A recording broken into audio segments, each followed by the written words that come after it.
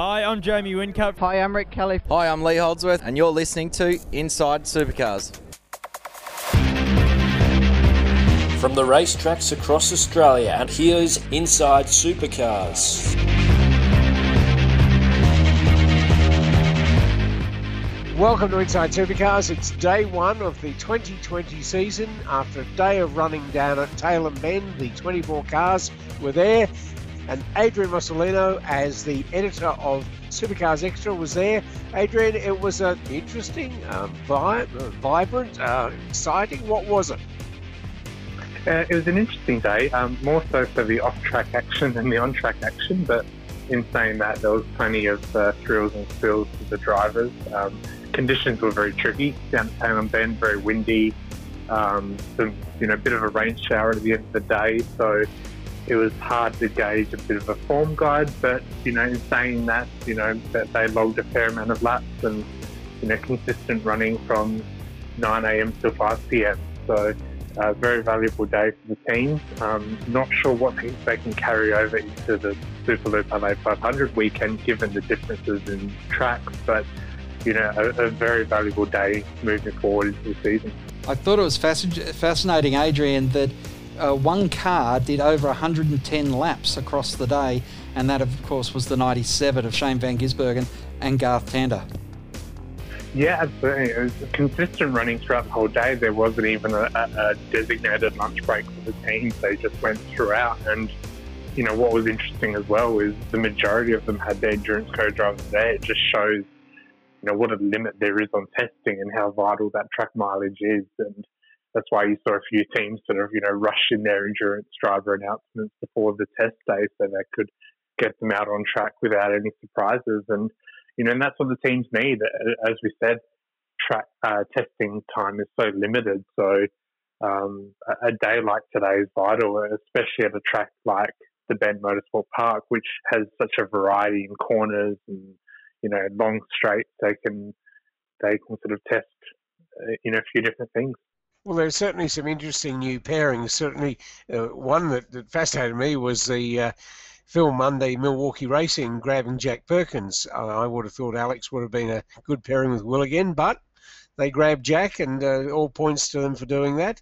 Tom Randall and Nick Percat, another interesting pairing. And, of course, Luffy's kept his job, even though Jack had lost his. He's with Chaz Mostert. Up and down pit lane, some interesting pairings there.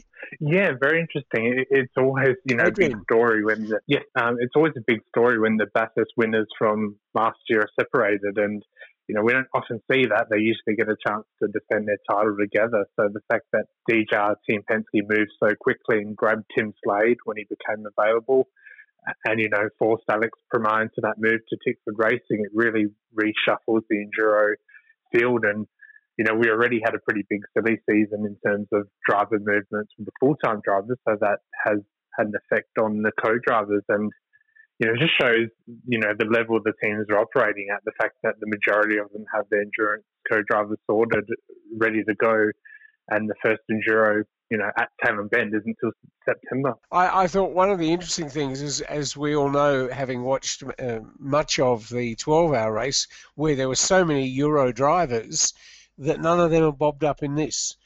Okay, we saw a lot of crashes in the 12-hour, but there would have been drivers there who got plenty of miles, and I would have thought that there was a time when maybe some of those drivers would be picked up because of their straight skill levels, not necessarily because they don't know or do know supercars, and yet that didn't happen. I mean, it's terrific for all those young kids, not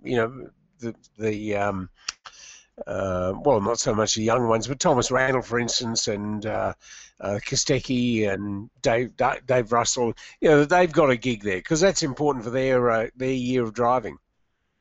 Yeah, absolutely. And I just wonder with teams whether it's feasible nowadays to be flying drivers in and out from Europe throughout the season for the extra sessions at the events, and cost becomes an issue, and you want drivers who are around the team, and especially, drivers in Super 2, like your Thomas Randalls and the Kosteckis, for example. So that makes sense, and it's no surprise to see them snapped up, in the scramble to sort of fill your your drives for the Enduros. Just one last thing, looking at the timesheets, the interesting thing is that there were 3 drivers who shared the sector times. I always find it fascinating when one driver is fastest on the day and he's fastest in every sector. That's not the case today. Whincup first in the first sector, De Pasquale the second, and Shane Van Gisbergen the third. To me, it looks like there was some sandbagging going on in that nobody was putting together a complete lap, or maybe not everybody was putting together complete laps, but there were a good number who were buttoning off in the first, second or third sector just to gauge and get information on how their car was going rather than showing their hand. Do you agree, Adrian? Yeah, absolutely. There's always a part of that on test days, especially at a track the size of the Bend Motorsport Park, because it is, such a huge track and such different varying sectors. But it was a case of, some teams and drivers were trying different things, and some drivers would pop up the timesheets and then sort of disappear. And there weren't really any real standout times. And, when you look at the sort of timesheets, there's not too many surprises in terms of the names up there. As you said, the Red Bull drivers were quick. We expect that. Anton De Pasquale comes into the season as one of the real drivers to watch, so we expect him to be up there. And Will Davison had a strong season last year, off the back of the Mustangs' early season form. So that's what we expect heading into the season opener. So there's not too many surprises there. It's a case of teams and drivers, really just working on their own individual programs. 2 quick things before we leave it. One is that Chaz Mostert was so quickly up there. He was in 7th place overall, and Warren Luff was sharing with him. The second one was the 2 Sydney cars. We finally saw Chris Pither in the car and out there as number 22. Both of the Sydney cars, as we expected when Tekno were running under their own name, they weren't up there, 1.8, 1.9 seconds off the pace. They were lacking last year in car parts and engineering skills. Can you tell us anything, Adrian, about who's in there in terms of the engineering teams?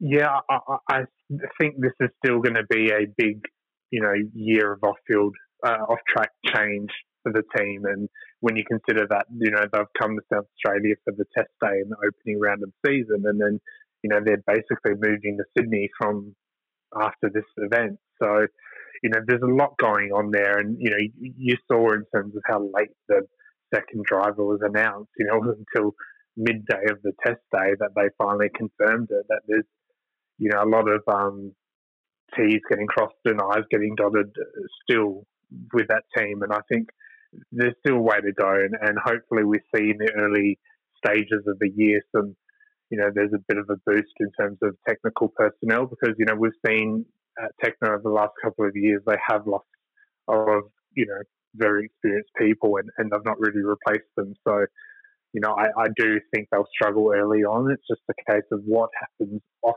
the track to get them ready for 2021.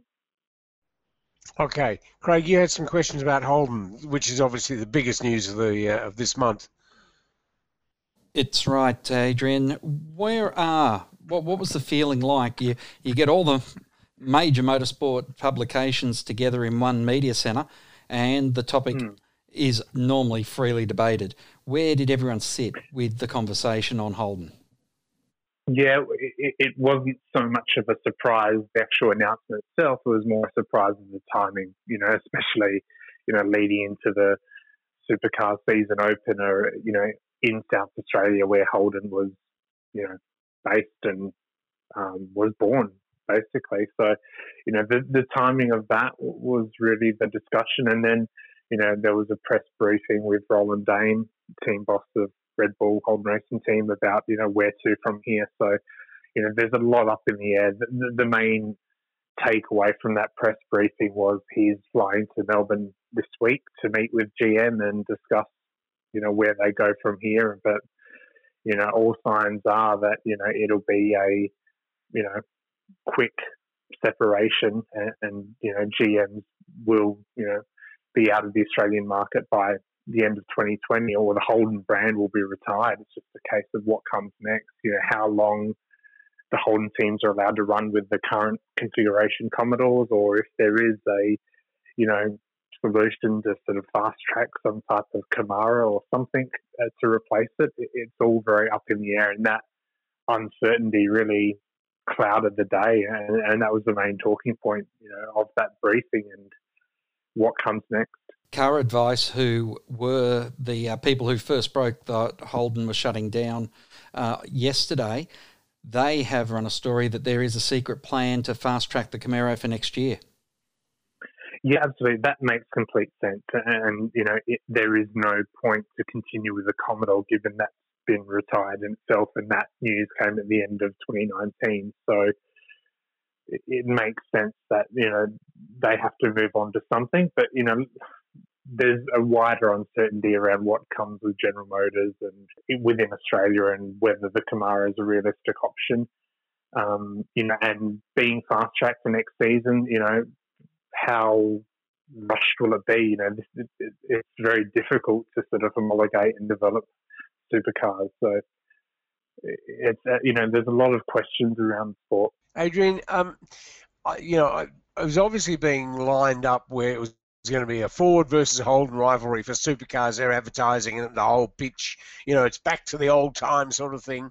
Are supercars and SEMA, are they ducking for cover now? Well, I think the reaction at the Superloop Adelaide 500 will be fascinating, because they really do need to get on the front foot here and sort of start addressing what Gen 3 of the sport is going to look like, because it's now become, essential to the survival of this category. Let's be honest, with Holden being retired, it leaves us with one manufacturer that's committed beyond this season. So, we're entering the weekend hoping there is some type of, strong statement from supercars to say, this is what Gen 3 will look like. This is who we're targeting as the manufacturers. This is, where it goes from here, because, personally, I think the sport needs to be looking beyond manufacturers. I don't think it's realistic that they're going to attract the likes of Kia or BMW or whoever. I mean, let's be honest, the car of the future opened that door, and yeah, a few came in, but they left pretty quickly, and we're back to Ford and Holden only. And if you take Holden out of that equation, it suddenly becomes very lopsided. So, this Gen 3 platform becomes critical now to what supercars look like beyond 2020. And Craig Lowndes has said today, and being reported by the Nine media, that the future of supercars is in doubt after the Holden announcement. So that is quite a headline, Tony, for the Nine media group to be running. Yeah, indeed. When I started writing about the car industry back in the 80s, and then about motor racing in the 90s, the car market was so, dramatically different to what it is today. Two manufacturers with a Falcon and a Commodore dominated the market. 50% of sales in Australia were four-door sedans, and they had it to themselves. And yet over this time period we've seen the growth of brands from everywhere in the world, and Australia has, maybe not quite to the same degree as, say, Europe, but we have an enormous number of brands competing for each trying to get a small share, and we've seen the growth of brands like Honda and Mazda and Kia and Hyundai, each taking successfully every year a slice of that big sedan market that Holden and Ford had for so long. It's a totally different landscape, and one that, and badly, the car manufacturers, of course, in America, when the global financial crisis happened, they so misread it that there wouldn't be an American car industry if the American government hadn't stepped up and paid them both. Paid out to Chrysler, General Motors, and Ford to a lesser extent, but the big three took loads of money from the government to survive. Quite extraordinary, Adrian. You would have seen that happen. Yeah, absolutely. And Roland Dane made that comment today, saying, while the team and supercars themselves has a lot of support from the likes of Holden fans, they clearly weren't buying enough of the product. And that's been the problem, that, yes, it's this loved brand with such history and so intrinsically linked to Australian culture, but it's just plummeted in the market to the point where this decision is really a no-brainer in terms of a commercial decision. And, you know, I thought about that comment today walking to the car park at the Ben Motorsport Park. You look around at the cars, you know, there's not too many Holdens there. And this is at a Supercars pre-season test day.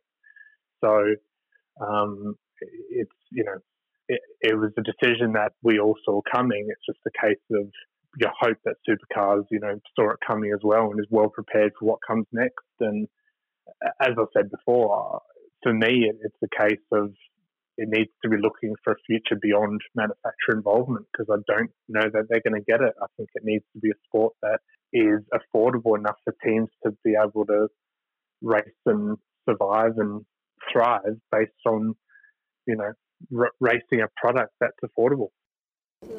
Oh, still very sad at the demise of such an iconic brand, to be honest. It's a shame after, if you go right back to the beginning, 160 years, but even in terms of being Australia's, you know, first and only homegrown car really since after World War II, there's still plenty of history, and it's sad to see the drawing to a conclusion of that chapter. Roland, what do you think this means for the supercars here in Australia? It'll mean some change, and undoubtedly we'll see some change coming up. I'm not going to tell you what that change is at the moment, but you'll see some change. Will we see the Holden brand or badge possibly change in the future? Well, the Holden brand will disappear by the end of this year. So we won't see, you might see Holdens running around in the lesser categories, the Super 2 category and beyond for some years to come. But you won't see the Holden brand as a predominant brand in supercars in 2021. So when you say that, could we still see Commodores racing in supercars next year just without the branding? Yeah, conceivably, because the homologation, as it were, from supercars will be valid for several more years, even after, as it always is. You know, if you remember with the Falcon, even after they stopped the production of the car and its availability to the public, it carried on racing for several years. Your deal with Holden was until the end of next year. Are you going to receive that support next year, or will that sort of cease at the end of this? Yeah, I mean, the ongoing situation at the moment, I'm meeting with GM this week and we'll discuss what happens. Until then, there's nothing more to be said, really. It's a discussion between me and them. When will you be meeting with GM? This week. Sorry, I missed the start there, but did this come as a shock? Were you blindsided by this? Look, the timing of this was definitely a surprise. It obviously, as somebody who's very aware of the motor industry on a larger platform on a world basis, the lack of sort of real right-hand drive plans going ahead was a concern, but there was there were some new models that were in the pipeline from what we could see, which gave us reassurance. But it is what it is. It's, you know, we're a very small market in Australia and competing for the attention against much bigger markets. So the decisions that affect the car industry on a wider basis are not made in Australia. You know, they're made in Japan, or they're made in Detroit, or they're made in Germany. Roland, how much do we need manufacturer support, or can we go to a more NASCAR sort of style where it's not about that win on Sunday, sell on Monday mentality that now seems outdated? Well, NASCAR has an incredible amount of manufacturer support, and they're actually making their cars more and more like ours to try and have the recognition of the vehicle that is closer to that which people buy. So that's not a good that's not a good comparison, to be honest.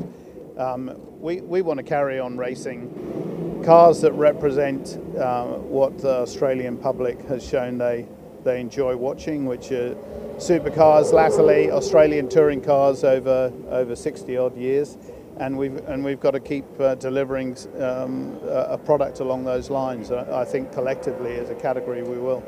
Roland, what sort of car models would be suitable to be racing forward in the future? Look, who knows? There are plenty of possibilities out there. I'm not going to speculate on what those are today. Have you had a look at them already, or is that something? I'm not going to speculate what those are. Have you spoken to your team and the drivers? What have their reactions been?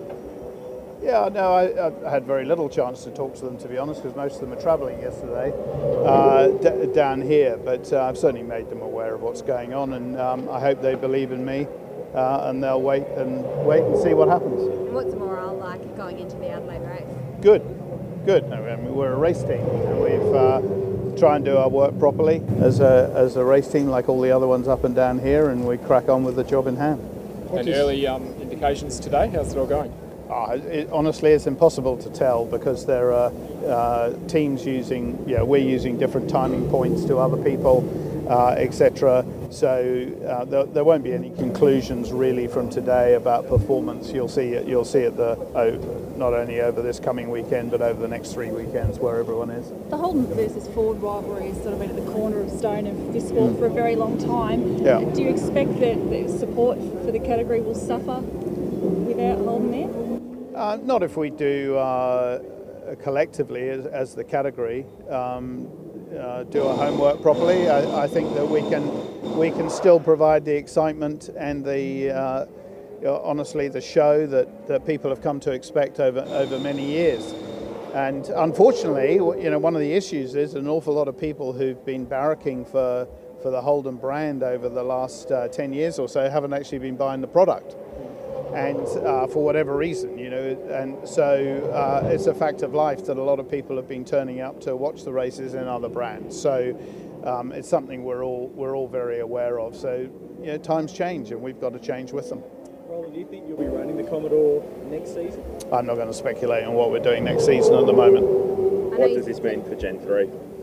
Again, I'm not going to comment on that until we've sat down and analysed it all with supercars over the next week or two. Does this change your suggestions to supercars about where Gen 3 should go? No, not necessarily. We'll wait and see how it all comes together in the coming days. And I know you're meeting with GM next week. Is there anything you're going to put forward? No, I said I'm meeting with them this week. This week? Yeah. Is there anything that you're going to put forward to them or raise with them? That's for me and them to know. All right, Adrian, it's going to be a fascinating run out on Adelaide on Thursday. You're all set for a big year of supercars? Yeah, it's going to be a big one.